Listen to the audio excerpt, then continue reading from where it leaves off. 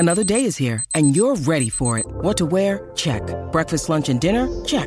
Planning for what's next and how to save for it? That's where Bank of America can help. For your financial to-dos, Bank of America has experts ready to help get you closer to your goals. Get started at one of our local financial centers or 24/7 in our mobile banking app. Find a location near you at bankofamerica.com/talktous. What would you like the power to do? Mobile banking requires downloading the app and is only available for select devices. Message and data rates may apply. Bank of America N.A., member FDIC. Why take one vacation with the family when you could take all of them? With Royal Caribbean, you don't just go to the beach. You visit a private island and race down the tallest water slide in North America. You don't just go for a road trip. You ATV and zip line through the jungle. You don't just go somewhere new.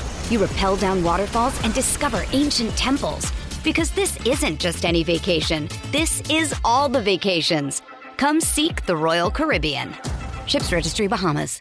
Step into the world of power, loyalty, and luck. I'm gonna make him an offer he can't refuse. With family, cannolis, and spins mean everything. Now, you wanna get mixed up in the family business. Introducing The Godfather at ChumbaCasino.com. Test your luck in the shadowy world of The Godfather slot. Someday, I will call upon you to do a service for me. Play The Godfather, now at ChumbaCasino.com. Welcome to the family. No purchase necessary. VGW Group. Void where prohibited by law. 18+. Terms and conditions apply.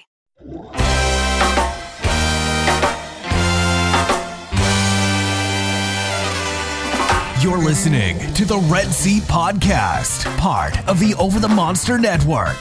Red Sox fans have longed to hear it. The Boston Red Sox are world champions.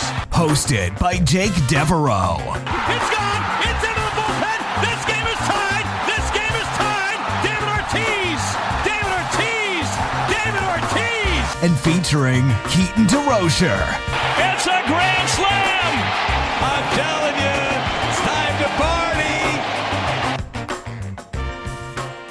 Welcome back to the Red Seat Podcast. This is your host, Jake Devereaux, and today I am joined by Keaton DeRocher of Over the Monster for episode 262 of the show.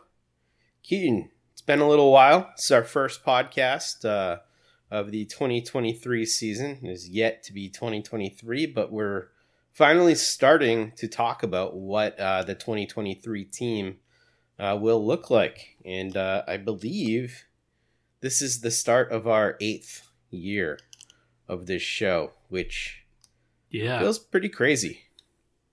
Yeah, that's a long time.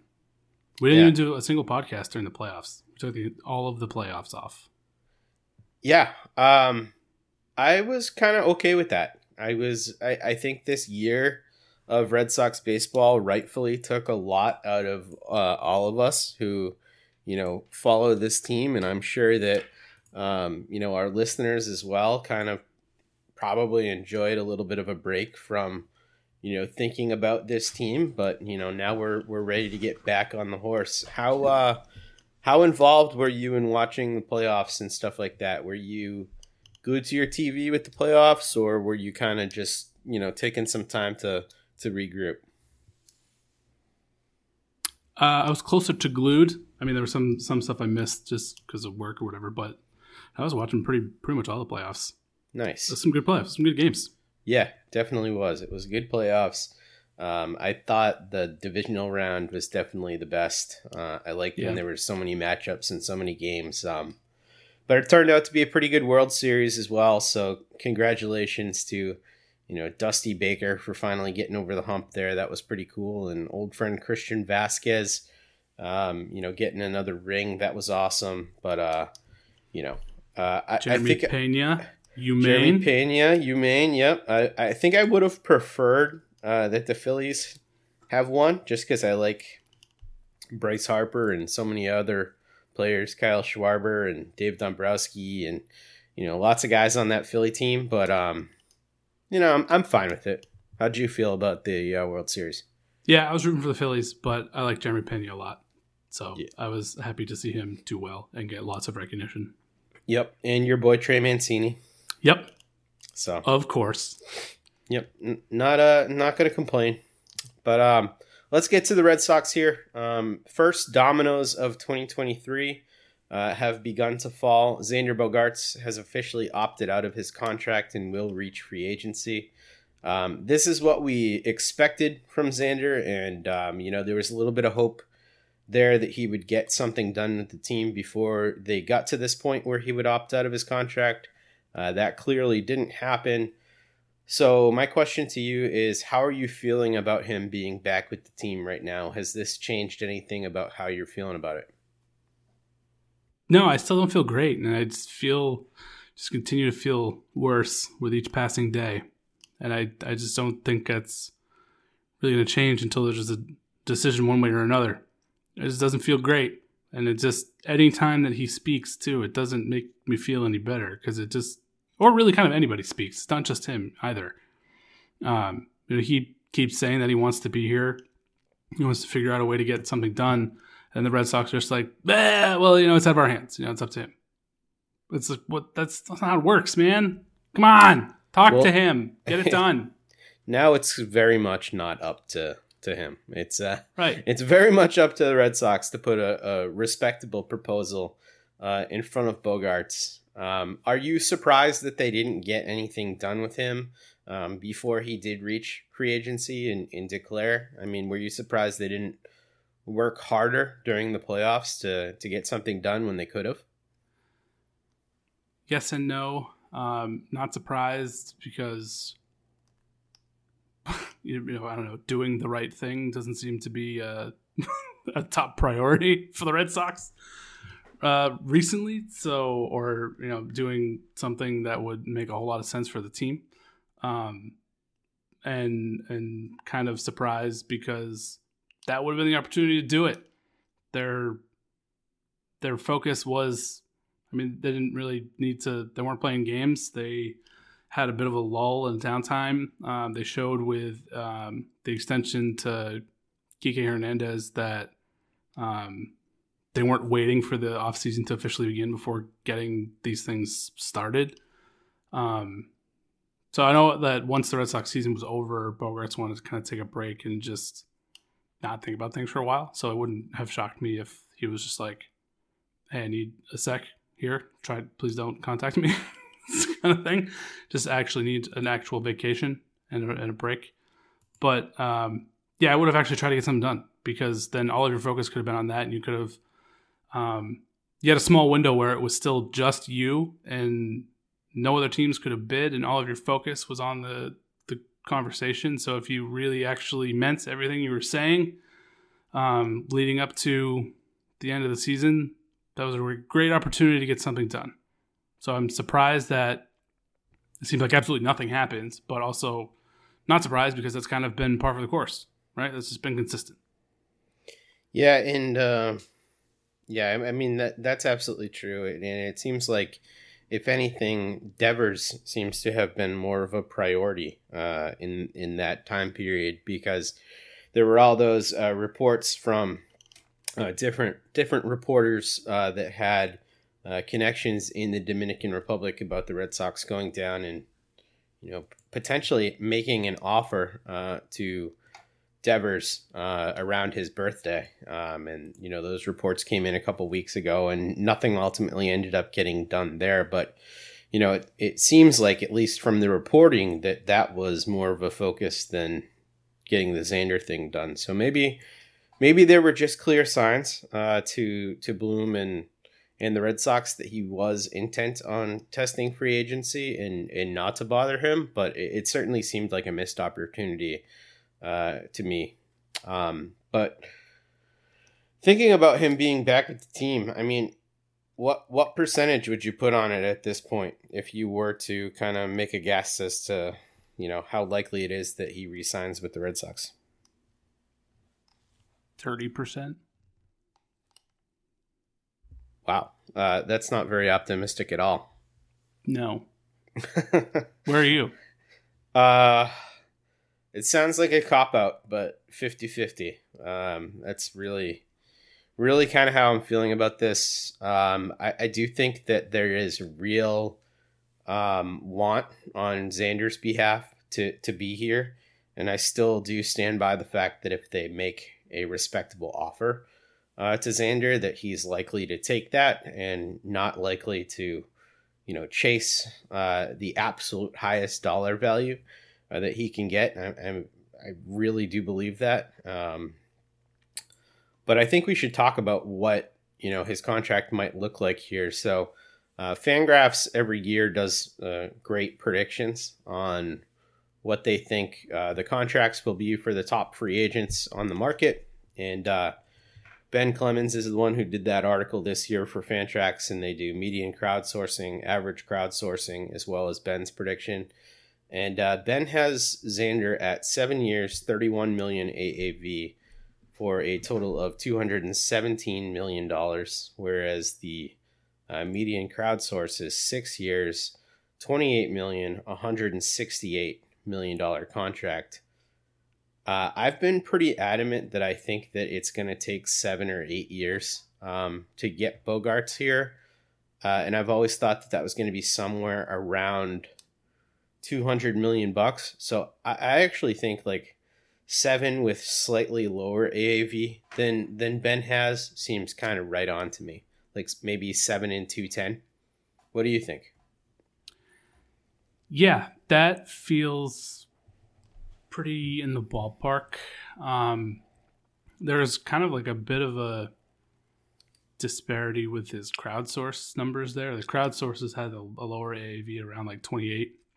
Although his AAV of 31 is right in line with what Spotrac also had as his market value, $31 million. They had 6 years instead of 7, but that seems to pretty much be the range there, basically right around 30 million and 6-7 years. Seems pretty consistent across a lot of different expert projections here. So that kind of also fits with what you and I were kind of guessing things would look like too. So seems pretty fitting. Yeah, I think I lean a little bit towards like the 6 year 28 mark, but it's still really solid contract. So I don't know if I'd do the split hairs. Would you be upset at the Red Sox if he signed for, let's just use Ben's maximum contract here, the thing that he is predicting, 7 years, 31 million AAV, 217. If he signs that with like Atlanta or some other team, the Phillies, whatever, will you be angry at Heimblum for not matching that deal and keeping him here? Yeah. Me too. Yeah, I absolutely think that they need to get that done. And, the other thing that I'm kind of proud of, I feel like we sort of led the charge on this throughout the season is, we started talking about how this could impact the Devers situation. And since the Red Sox season ended, there's been a ton of reporting from people talking about how Xander's decision could impact Devers staying as well. So, I felt kind of proud that we were out ahead of that situation. Yeah, I agree. And I know I noticed that you had called that out on Twitter as well. It just seemed fitting, so I was a little distracted because I just saw a tweet from Alex Spear that says, Chaim Bloom just described Bogaerts as the team's clear top choice to be shortstop next year and said talks will continue. More to come. Good news. Does that make you feel better? Yeah. I mean, I've always been kind of optimistic that they would get this thing done. And I think I ended the season with more optimism than I started it, to be honest. I just felt like that's kind of how the team was trending. And I think some of that is the social pressure that is now on the Red Sox organization after really underperforming in 2022. I think it would have been much easier for them to turn away from Xander had 2022 gone, how I think they wanted it to go. If it had been a repeat of 2021 or something like that, I think it would have been much easier for them to move away from Bogaerts. But the fact that he was by far their best player in 2022, and that they're struggling so much recently, and they just have so many holes, I think it's a no-brainer. Yep. Let's move on to the next one here. Next bit of news that's come out. The Red Sox have declined the $12 million mutual option on Tommy Pham. This seemed pretty much expected. It was initially reported as a $6 million option, but over the last month or so, it's come out that it's been a $12 million option. And it seemed pretty clear cut that, Tommy Pham at this point in his career is not worth $12 million. Do you have any interest in a Tommy Pham reunion with the Red Sox at some sort of a reduced cost? Because I imagine that he would fetch probably, less than $5 million if he were to come back on like a 1-year deal. Sure. That seems reasonable. And they need depth. That was goddamn depth.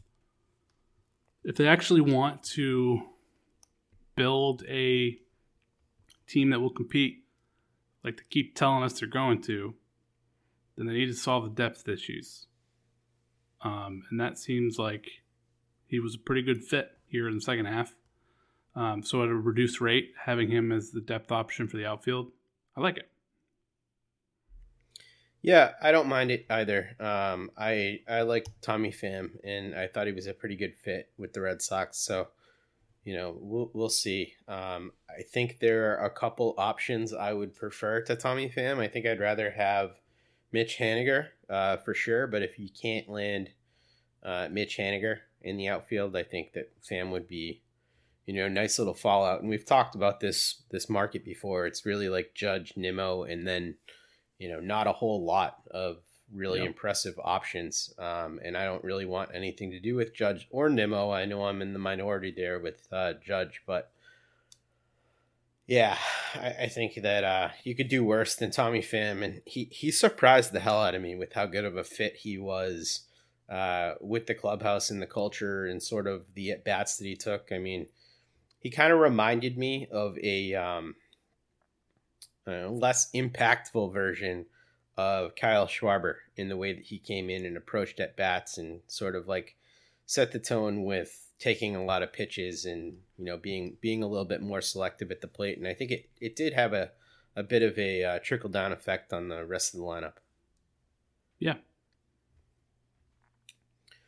Our next couple of pieces of news are in regards to two other guys who had options, Chris Sale and Eric Hosmer. Both can opt out still. They haven't formally not decided to opt out, but it is expected and reported that both of them will opt into the rest of their deals. Chris Sale is going to be making a whole bunch of money, $20 million plus over the next couple of seasons. Eric Hosmer, 3 years at $13 million per. Certainly neither of those guys at this point would really command that on the open market. So my question isn't really whether these will be exercised, but, what do you think Chris Sale's role will be on this team next year? It's kind of been talked about that, he could fit right in at the as the ace of the staff if he's healthy, but some other people are a little bit more skeptical, maybe want to move him to relief to sort of solve some of the problems there. Where are you at with Chris Sale? Relief makes no sense to me at all. He absolutely should be a starter. And I would expect him to be pure ace. Especially given who is here right now. He's by far the best starting option that you have. I don't know why you would want him in the why you'd want him in the bullpen is try and save his arm, given the fact that he's pitched, was it 25 or something, 30 innings since like 2019. Yeah, it's not a lot. Yeah. So sure, I understand that, but no, he should be a starter and he should be your ace. And he sets the tone for the rest of the rotation. I don't think him being in the bullpen makes a whole lot of sense. No, it's absolutely stupid. I don't understand any of the people who are, wanting to kind of save his arm to put him in the bullpen. First of all, I don't think that it's even any guarantee that he would be any less injury prone out of the bullpen, pitching more days per week. But yeah, I mean, I don't want to pay a guy $20+ million to be a converted reliever at this point. And I know that Chris Sale has had some history relieving, but his place is at the front of the rotation. And with 2 years left on his deal, I'm sure Chris Sale wants to go out there and prove himself to be healthy and effective so he can get, another deal and stick around baseball. And 2 years left, man, you want to get everything you can possibly get out of Chris Sale, and the path to value for him is as a starting pitcher. So 100%. Yeah. And if he's not in the rotation, that just leaves yet another hole that you'd have to fill. And it's just way harder to fill that than adding someone to the bullpen. So it just, as far as like the roster construction of the Red Sox, he's got to be in the rotation. Yeah, we're 100% on the same page with that one. I think the Hosmer situation, though, is much less clear. So he's a left-handed bat like Casas is. It's not clear to me whether or not, he would be used in a bench role. I don't think it would make a ton of sense to have a bench lefty first baseman. Not sure it makes a ton of sense for him to DH, considering he doesn't have a ton of pop in his bat. Does it make sense to trade him? What do you do with Hosmer? If you're in charge of the team, how do you approach this situation? He is kind of attractive with his contract situation as trade bait. Yeah, that's exactly the route that I would go, because I just don't see a role. Like I said, besides DH, but you've got to be able to upgrade that to someone else. Someone else like Jose Abreu. That sounds great. Yep. I love that. That's what I want so bad.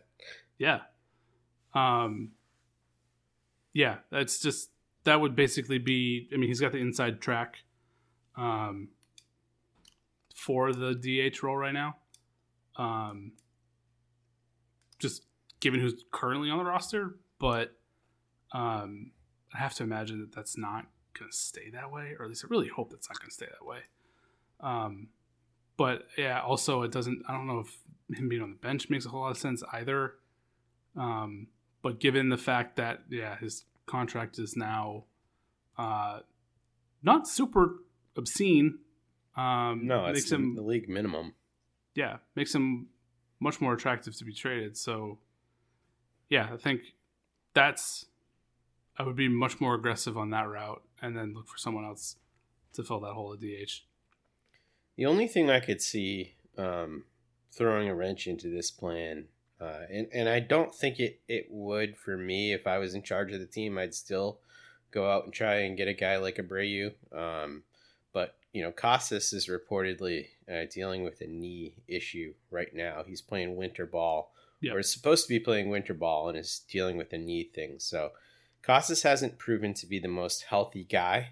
So I could see a situation where Bloom acts pretty conservatively with, going out there and getting a guy like Abreu, and just decides to keep, a league minimum Eric Hosmer as Casas insurance. But I don't think that's the right move, and I hope he doesn't do that. Yeah, there is another wrinkle to this, than that he still has a full no trade clause. Mm-hmm. But you'd have to imagine if the Bloom points out to him like, hey, you don't really have a role here, and we're going to trade you somewhere where you'll play, that they'll probably find that more attractive. So yeah, I'm hoping it wouldn't be difficult to get him to be on board. Yeah, you would think so. It's I'm sure he wants to play every day.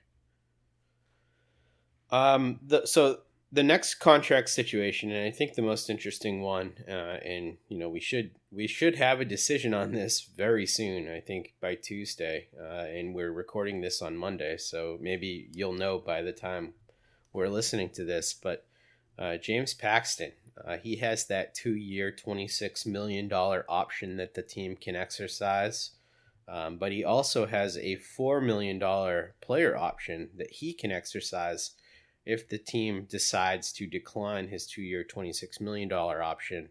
He didn't pitch at all last year. He was a guy that we were just waiting on. Didn't happen. What do you think ends up happening with the James Paxton situation? That's a really good question. I don't want, I mean, I feel like the Red Sox need to decline it because, I mean, for sure, I mean, Paxton is less than 20 innings since 2019. It's even worse than Sale.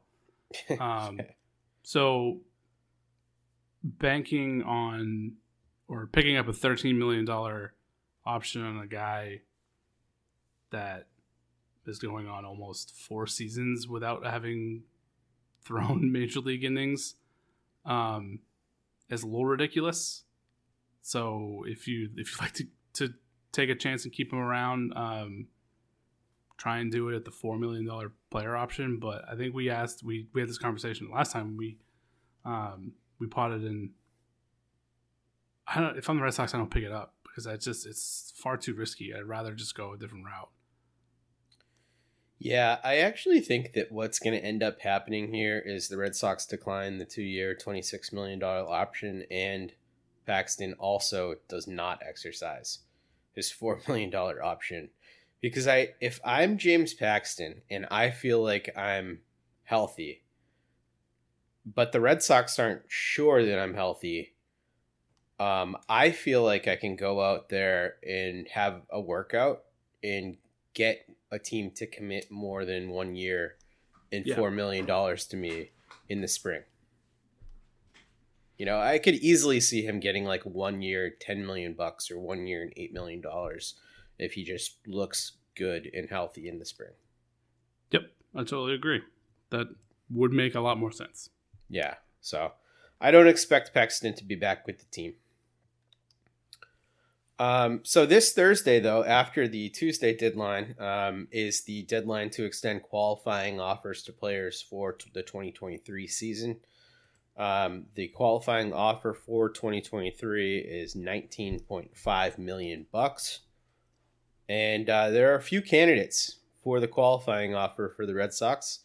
Those candidates are Xander Bogaerts, JD Martinez, Nate Eovaldi, and Michael Wacha. So let's go through these guys. Who out of these guys are you going to give a qualifying offer to? Let's start with Xander. No. What? We'll just sign him long term. Well, I mean, yeah, that's the goal, right? But like, you have to give him a QO in case he doesn't sign with you. Yeah. Yeah. So, I mean, that one's a lock. That one's the no-brainer. But yes, I'm with you. Just don't screw around with this. Sign him to a long-term contract. Yeah. JD Martinez, though, this is a very interesting one. Not coming off a great year, 35 years old. He probably signs the QO if you give it to him. How do you feel about JD? Yeah, it is interesting. I think I'm kind of leaning towards no. I think it started to look a lot better at the end of the year. And maybe that was some health-related things and trying to play hurt helped contributed to some of that down year. Because we talked a few times about how his quality of contact still looked really, really good. He just wasn't hitting home runs. He obviously was still drawing walks. Overall, still looked pretty good. But there were signs of decline there, and obviously he's up there in age. 1 year, though, maybe I don't feel so bad there, especially if you don't have any other options at DH, and you have the option to bring it back as a DH for 1 more year. Maybe I don't hate it, but I think I'm leaning towards no. Yeah, I think I'm leaning towards no with JD too. I don't know how much is left in that bat. I think the health issues with the back are real at this point and certainly impacting his ability to perform on the field. I'd rather pay the money for a guy like Abreu to fill that DH spot. And I think, the predicted contracts for Abreu, what I'm seeing is a lot of 2-year deals right around anywhere between 16 and 18 million AAV. And so I would feel much more comfortable with that just because I think Abreu is a much better hitter at this point in his career. And I think there are other options there that I'd much rather pursue. So I'm a hard no on the JD Martinez qualifying offer. The next one, Nathan Eovaldi. I am also a surprising hard no on Nate Eovaldi. No. Yeah. Interesting. Yeah, I don't like what I saw from Eovaldi towards the end of the season. The velocity dip was worrisome. We didn't really see it fully rebound. Nate's had a lot of injury issues. I think you can do better than Eovaldi, especially for that money. As we're seeing a lot of these contract predictions come out, and obviously these predictions aren't, the end all be all, but there's a lot of other starting pitchers that look pretty attractive for less money than that. If I'm scrolling down here to Chris Bassett, for instance, like the crowdsource for Chris Bassett was 3 years, 16 million per, 48 million per year. Ben Clemens' prediction, 3 years, 17 million per, 51 million. Like, I'd much rather, if I'm going to spend that kind of money, go out and get somebody for multiple years who offers a little bit less risk. Yeah, that's probably fair. I think you may have convinced me too, because I was leaning towards yes, just given who's in the rotation. But you're right. Given the other options, you might be able to go another way, feel a bit better about it, and get more years than just one at a cheaper rate. I like it. Yeah, that's kind of what I'm thinking. The next guy, Michael Wacha.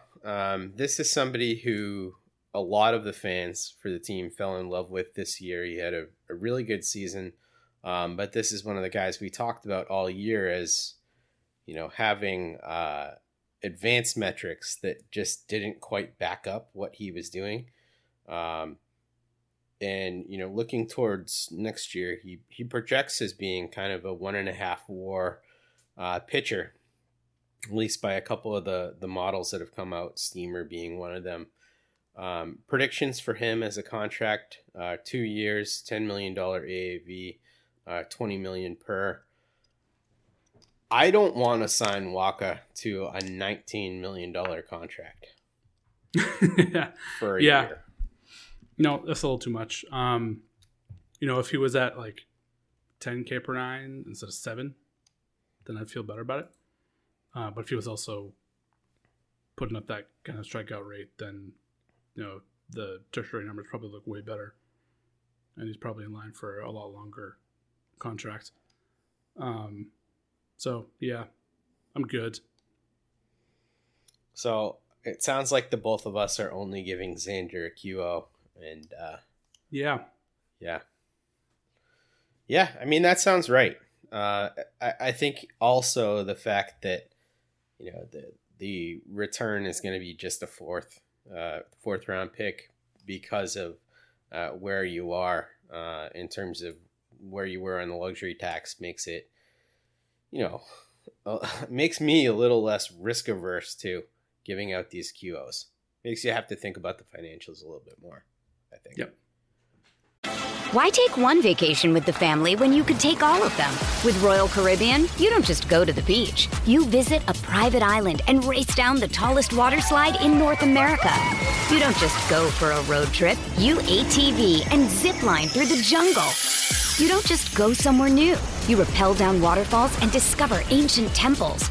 Because this isn't just any vacation. This is all the vacations. Come seek the Royal Caribbean. Ships Registry, Bahamas.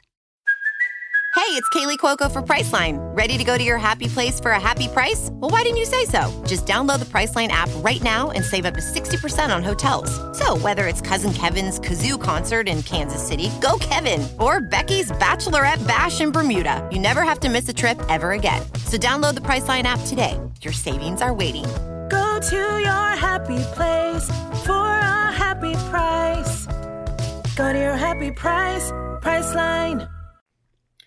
All right, next deadline, November 15th. The Red Sox need to protect any players who are Rule 5 eligible by adding them to the 40-man roster. This is going to be really interesting. So I sort of grouped some of the guys into different categories. Here are the locks that I had. Ceddanne Rafaela, the exceptional center fielder. Brandon Walter, who could realistically be like a back-end starter. Chris Murphy, left-handed pitcher who could definitely stick around in a bullpen. And Enmanuel Valdez, who was the second baseman, who was a pretty good hitter, who came over in the trade for Christian Vasquez. Next group I had would be potential adds. Thad Ward, who is a guy who we both like quite a bit, made his way back from injury. Steven Scott, who's playing in the AFL, doing pretty well there. And then some guys who are in the low minors who played well this year: Edison Polino, Brainer Bonacci, and Wilyer Abreu, the outfielder. He made it up to Double-A, albeit with not quite the same hitting success. Kind of a corner profile there. Let's talk about these two groups here. How many of those guys would you protect and add to the roster? And do you kind of agree with those four players being locks? Yeah, I think I do. And then I got Thad Ward is the only one from the next group that I feel pretty strongly about. I know he's a little bit older, 25, going to be 26 beginning of next year, but did have Tommy John, so he had a bunch of lost time in there too. But he looked really good when he came back, and it's hard not to be like, I gotta see more. I'm not ready to come loose yet. Gotta see more. It was only 33 innings at Double-A, but when he came back, what he did at Portland looked really, really, really good. Strikeouts were way up. Walks weren't really anything crazy, out of control. ERA looked great. Stuff looked great. Even though it was a small sample, it was large enough for me to want to see more of him here with the Red Sox. So I'm not quite ready to say that his development's taking too long, especially with the injuries. I gotta see more. And with the injuries, and he was also part of the lost 2020 season, so minor season with COVID. So that kind of, I'm not ready. Gotta see more. Yeah, I agree. I think Thad Ward's definitely a guy who I would add. So yeah, I agree with you 100%. I'm predicting 5 guys. I think Ward's stuff is just too interesting, especially considering, all the holes in both the bullpen and the rotation the Red Sox have. Like, you gotta figure, you gotta take a chance on an arm like that. And the arms that they have here in that group, Walter, Murphy, Thad Ward, those are all guys who could realistically stick on a major league roster for the entire season next year. Because they're advanced enough to do so. And then Ceddanne Rafaela, an exceptional defensive player, he could stick on a roster for an entire year even if he didn't hit.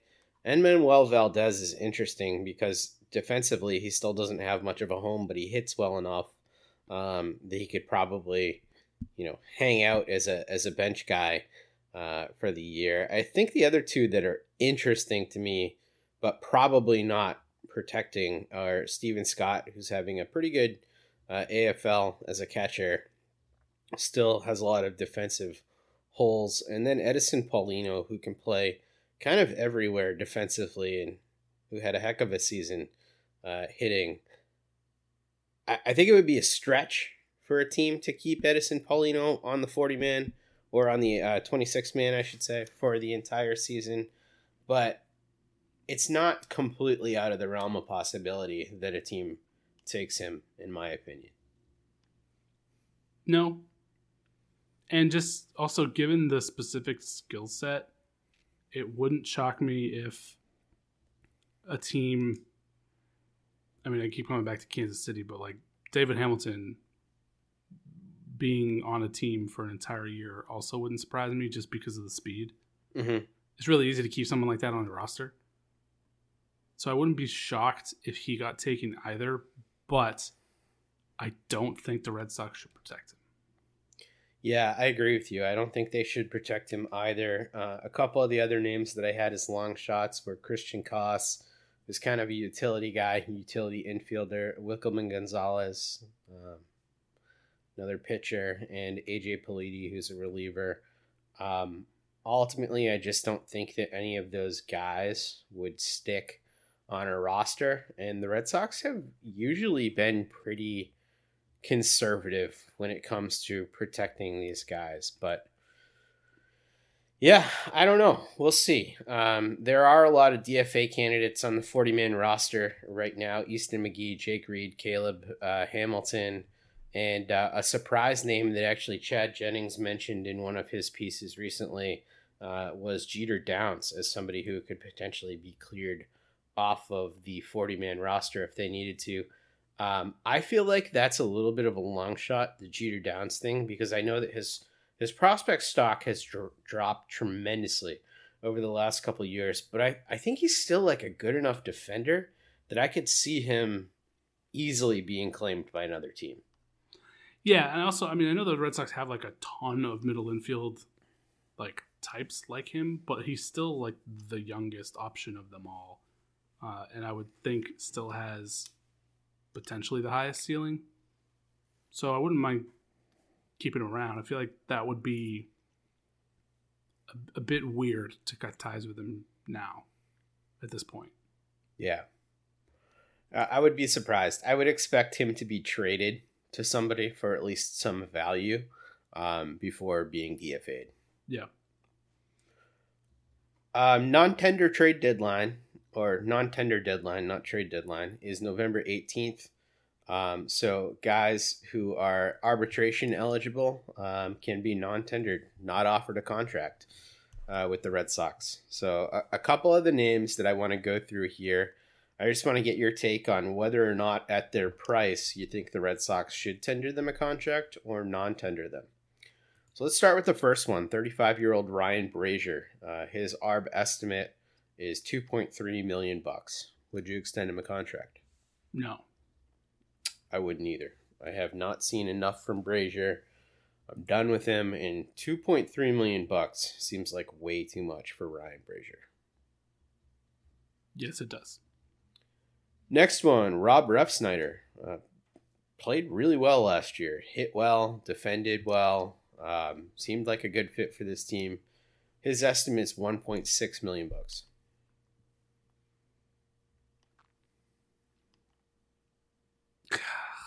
This one's annoying because you're right. He did have by far the best year of his career. Mm-hmm. But it was also like the most he's ever played in his career. And given, I mean, he's going to be 32. I don't think what he did was real. And I guess, I mean, he's obviously a bench piece. I guess he can play infield and outfield. And 1.6 isn't that much. So I guess I wouldn't be that upset. He's pretty much an outfielder now, though. He hasn't played infield in a while. Yeah. I'd rather have a better bench piece, but I wouldn't. I feel like he's coming back. Yeah, I want him back. I saw enough from Refsnyder last year that I want him back. I think he's a pretty good defender, and I think he gives you quality at bats late in the game in certain positions. When you need him to. He's certainly not an easy out. So I'm a fan of Refsnyder. I would definitely bring him back. Franchy Cordero is the one guy who I think we've maybe disagreed on more than, I don't know, maybe anybody on this team over last year. He's due to make $1.5 million. I think I know where you're going with this one, Keaton, but are you bringing Franchy back into the mix?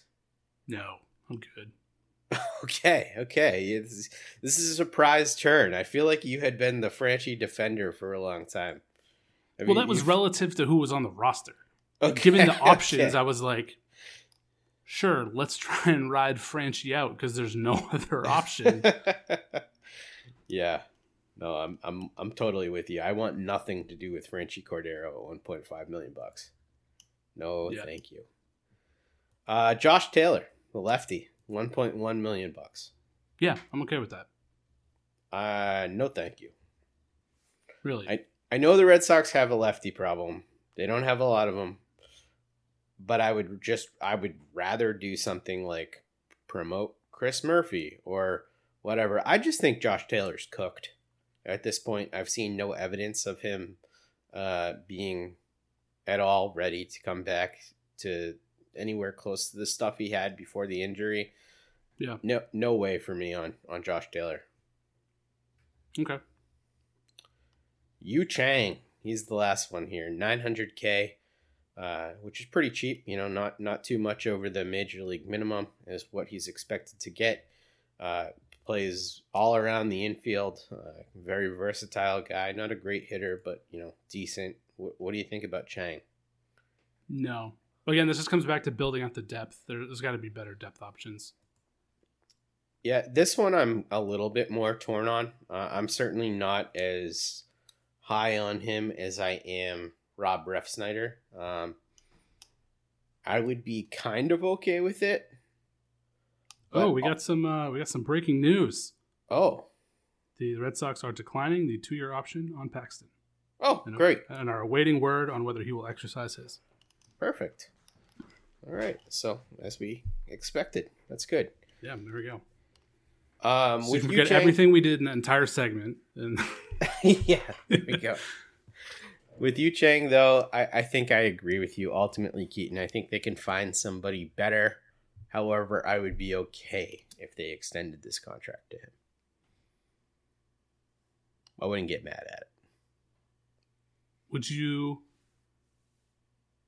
get mad at it if that? Well, I guess probably not, since you said that you want Refsnyder back also. So if they bring both back, you're fine? Yeah, I don't think it's a great idea. Like, that's not the best bench you could assemble. Yeah. You know what? I rescind it. I think you bring back Refsnyder. I think you can do better than Chang. Heck, yeah. I think it might even be fine. Like, I'm not even sure that Downs would be a worse idea. And he would be cheaper than Chang. Yeah. So, I don't know. Not hugely tied to Chang, and I'm kind of sick of Heimblum just claiming old Rays that he had something to do with before. Seems like he's just doing it because he's like, I know that guy. All right, yeah. Bring me Blake Snell, I'll be happy. Okay, yeah, I'll take that. All right, we wanted to get to a trade proposal here, and we did have some breaking news as well before we got on the podcast, which I take this breaking news with a real grain of salt. But Perry Manassian, who is the GM of the Angels, has said that the team will not trade Shohei Ohtani this offseason. I don't think anyone around baseball really believes him that he's not going to be shopping Shohei Ohtani. So The Athletic put together a piece. It was 9 different trade proposals for Shohei Ohtani, and Chad Jennings put one together that was Marcelo Mayer, Brian Bayo, Tristan Casas, and Blaze Jordan for Shohei Ohtani. Would you do that trade? I would. Me too. I mean, easily. I think it's a sizable package, but like you replace Bayo immediately with a better pitcher, and you replace your DH with an unbelievable hitter. Yeah. I mean, your hope is that two of those guys turn into what Shohei Ohtani can do right now. Right. Yeah, I think it's that's a pretty tall task. Yeah, absolutely. And plus, like, you know, you think about Mayer, if you're actually serious about signing Xander long term, he's playing shortstop for you. And then, you know, with Casas, I mean, there are a fair amount of first basemen on the market that you could go out and solve first base with as well. So, yeah. Yeah.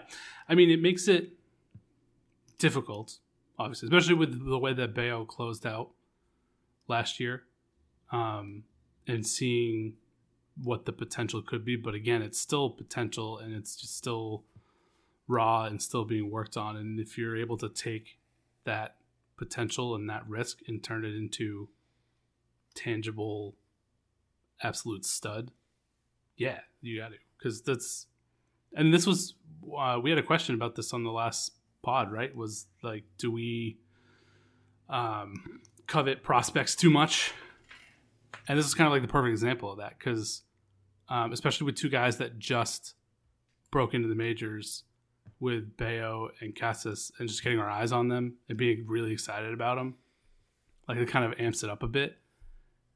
But they're both still just potential and risk, and having the opportunity to turn that into like actual talent, actual realized talent, you got to do it. We talked about that with the Soto trade, and how often when these like superstar trades happen, the team that acquired the superstar wins the trade by a significant margin every single time. No matter who they gave up and how many players they gave up in whatever package to acquire, it's the team that did the acquiring of the superstar always works out for them. So it would suck, because I think we're all pretty much huge fans of Bayo already, and we see the potential in Casas, and we're really excited about it. But there's still so much room for them both to bust or regress or just not reach that, like, the superstar potential that if you have a legitimate opportunity to turn those guys into Shohei Ohtani, you have to. Yep, I'm 100% there. And also, it would just be the most exciting thing ever to have Shohei Ohtani in Boston. So true. Yeah, that would be amazing. All right, let's get to listener questions and get on out of here. So our first question here comes from a great big lark. He says, filling DH if JD does not return, which we think he won't, has seemingly gotten less attention compared to all the other things the Sox need to do this offseason.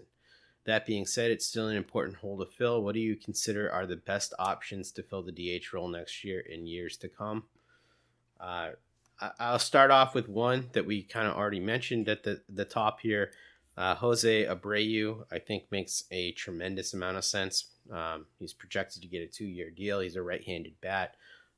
He just posted the best full season xWOBA of his career, and he's had a great career so far. The power was down a little bit, but he would be my number one draft choice to fill that role. What are some other names that you like there? Yeah, that's good question. I don't know. Let me throw out some names to you and see if you like them. Yeah. A couple other ones. Michael Brantley, right-handed hitter, not a ton of power, but certainly a professional hitter. Matt Carpenter, who really had a resurgence last year with the Yankees. Yeah, I don't buy that. Nelson Cruz at 42 years old. He could become available. He's got a $16 million mutual Carlos option. Santana, maybe? Carlos Santana is an option. He's a switch hitter. Justin Turner looks like he's going to have his option declined by the Dodgers. He's 38 years old. He could be an option. Your boy Trey Mancini is on the market. Would at love DH. that. 100%. Let me give you a couple others. Jesus Aguilar, who had a down year, but he's a right-handed bat. It's kind of interesting. Yuli Gurriel at 39. Not a ton of power there, but still delivers some professional at bats. Miguel Sano at 30. And Brandon Drury, who is sneakily coming off like the best season of his career. He hit 28 home runs last year. He's 30 years old and can play kind of all over the place as well. That's an interesting option. Any of those guys catch your fancy? Would Trey Mancini be your number 2? Yes. I like Trey Mancini a lot. I also really am interested in the idea of Brandon Drury. You know, I'm sure you remember Keaton. He was like a top prospect for a while. Sure do. And he seems to have put it together. I do like the idea of having somebody as your DH who doesn't have to just be your DH, because Drury could kind of move around and fill in at different positions if you need to. So I would be kind of happy to have a DH who could also play the field if you needed him to. I suppose. I'm not as concerned, I guess. Yeah, I think it's like a nice to have. It's not necessarily like a huge selling point. But I do agree that Drury is interesting. Yeah, I would agree with that. Yeah. Those are probably the 3: Abreu, Mancini, and Drury. I mean, those other names, there really isn't anybody exciting. Like Santana, I only mentioned because of his ability to get on base, but actually even last year that was down quite a bit. So that's probably not reliable anymore. So that's not great. Yeah, I do like the idea of Trey Mancini, though. So, yeah. Abreu, Mancini, that would be ideal. Yeah. Patty O.D. has our next question. He says, do you think that the Fenway Sports Group possibly selling Liverpool means anything for the Red Sox? This was sort of a huge piece of news that dropped today, that they are exploring selling the team. It's rumored to be worth more than $4 billion at this point. So they'd certainly make a good on their investment. What are your thoughts on this whole thing?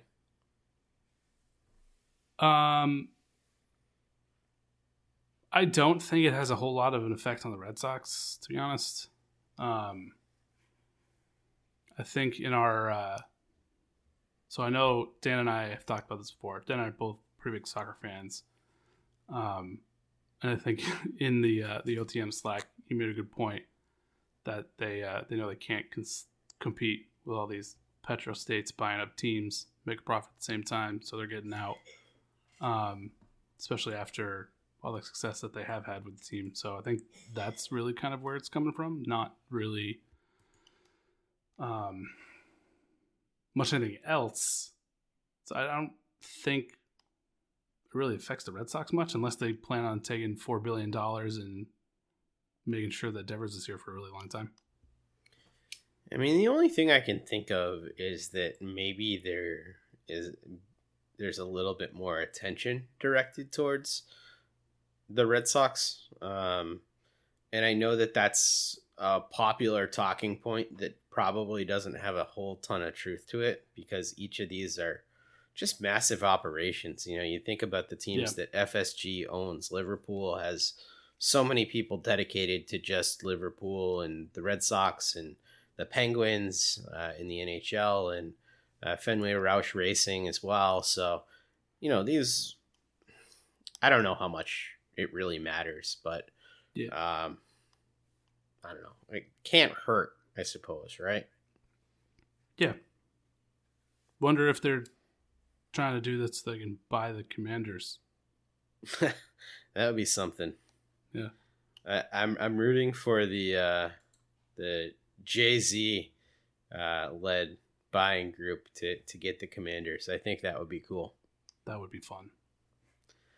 House of Kuzu has 3 questions for us here. We'll run through these. The first one says, assuming they will cost the same draft capital, who would you go after? Sean Murphy or Brian Reynolds? This is his first one. Ooh. That is a good one. I think I go Reynolds, to be honest. Ooh, I'll take the opposite side there.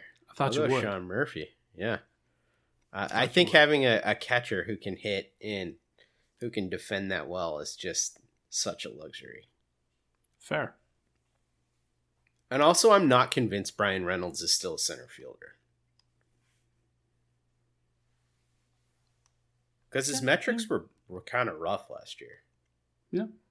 This right field needs a hole too. Fill that in. Right about that. That's for sure. Do you actually think, though, that they would cost the same draft capital? Was Murphy's like a couple of years younger? Oh, he's got way more control, right? Draft capital is sort of a weird way to put this, but assuming that meant like prospects. And yeah, that's what I think as well. But yeah, I think that ultimately Reynolds would still command a slightly bigger package than Sean Murphy would. Yeah, I don't think they would be that far off. They'd be similar. I don't think there would be a huge gap. Yeah, I think you're probably right. Especially with how valuable teams view up the middle defense and catcher position. Yeah. His next one says that now that Minnesota has declined his option, would you bring in Miguel Sano to play first base against lefties to spare Casas? I'm a hard no on Sano. Yeah, I'm good. I'm going to say Sanope. Didn't he get sent down? I don't know. I can't remember. He struggled mightily, though. Yeah, he was really bad. And he didn't play that much in 2022. Was he hurt or was he in the minors? I think he was hurt. I mean, his 2021 wasn't that great either. He hasn't been good in a while. Runs. That's not so bad, but everything else was not great. Yeah, I'm good. Yeah, same. And his final question says, 1 to 10, how scared are you that someone will offer Xander something he can't refuse? 10. Can I go higher? 11? Sure. Yeah. Crank this thing up to 11. Yeah. Yeah, I'm pretty worried. But all they got to do is get in the ballpark. That would be good. Starting off with offering him something that is not a complete insult would be a nice start. Jeff Good has our next question. He says, how do the Red Sox become fun again? I would say they start winning and then dancing and then repeating. Good. I would say start by signing your homegrown players in Bogarts and Devers. And I think as long as we, the fans, see that the Red Sox are trying to do the right thing, that goes a long way for me in terms of how I take in the product. You know, if I feel like generally the team is really trying, even if things don't work out on the field, I'm going to be much more lenient in how I assess the product. Yeah. Healthy Kike Hernandez is also a lot of fun. That goes a long way. Absolutely. And if you can get a full season of defense out of Trevor Story too, hell yeah. That'd be nice. Oh, show. Mike Toomey has our next question. He says, would you eat Yelich's terrible contract? I would not eat it personally, but a lot of calories in there. If it got you Burns and Woodruff, the trade value widget says they basically cancel each other out. I'm going to go in here and say that I think that the trade value widget is nuts. There's no way, no possible way that Milwaukee, even as a small market team, gives you both of those guys for taking on Yelich. But yes, I mean, this hypothetical, there's no possible way that I don't make that trade. That would be awesome. Yeah, I would too. And also, Yelich is still really good. And he's still young enough that he could rebound. Yeah, I mean, last year, his quality of contact was still absurd. He was top 10% of the league in hard hit rate. He had a 13% walk rate. He was top 2% of the league in max exit velocity. He was barreling the bejesus out of the ball, well above league average. It really, like, the only thing that was his issue, which has always been his issue for his entire career except one season, was his launch angle. His launch angle was 3 degrees. It's just hitting shit in the ground. The 1 year that he was able to actually figure it out and had an 11-degree launch angle, he hit 44 bombs. So, yeah, you just, whatever you need to do to get him to put the ball in the air, and he's like 50 homers and 30 steals. And he still has that potential. I mean, he had stole 19 bases this year. Even with the I guess air quotes down year. He had 14 homers, 19 steals. The average was down, but again, you'd find some way to get him to hit the ball in the air, which obviously has been what everybody has been trying to do with him for his entire career, except for that one season. Whatever he did that one season, you need to bring it back. And he's like MVP caliber again. So, yeah, I would 100% take a chance on that and his terrible contract, plus Burns and Woodruff and whatever I needed to trade Milwaukee to get those 3 guys. I'd do it. Yeah, and I'll go even one step further. I would take just Woodruff with the Yelich contract. I wouldn't even need both of these guys. I've long been a Woodruff huge fan. He's like one of my top 3 favorite pitchers in the league to watch. Just the amount that he is in the zone with his stuff, and he still misses bats. His fastball is one of the best fastballs of any starting pitcher. I've been like the hugest Woodruff fan. That would be a dream. So I would actually rather have Woodruff than even Burns, who I think is, largely considered even a better pitcher at this point. But, Woodruff's one of those classic power pitchers with great command who goes deep into games. So that would be wonderful. And our last question, I think this is an appropriate last question to close us out, comes from Williams, and he says, do the Red Sox give a shit? I hope so. Sure hope so. We'll find out, depending on where Bogaerts is next year. Yeah, I think we're going to find out their level of give a shit real fast this year. I cannot see this being one of those years where, February, March is about to roll around and there's still a shitload of holes on this team. I think they're going to be acting quick this year. At least you'd hope. Or else we'll know they don't give a shit. True. Yep. You better, or else Heim and company won't have jobs. Yeah. Otherwise, your pasta embargo will just continue forever. And I can't have that. I mean, I am planning on going to the North End shortly, so I really can't be on a pasta embargo any longer. Yeah. All right, Keaton, that's it for us. That's our show. Everybody out there, thank you for tuning into us. It's been like a month since you've heard us two together here chatting with you about baseball. So we do appreciate it. We appreciate you tuning into the other shows on our network as well. And we hope you have a lovely week.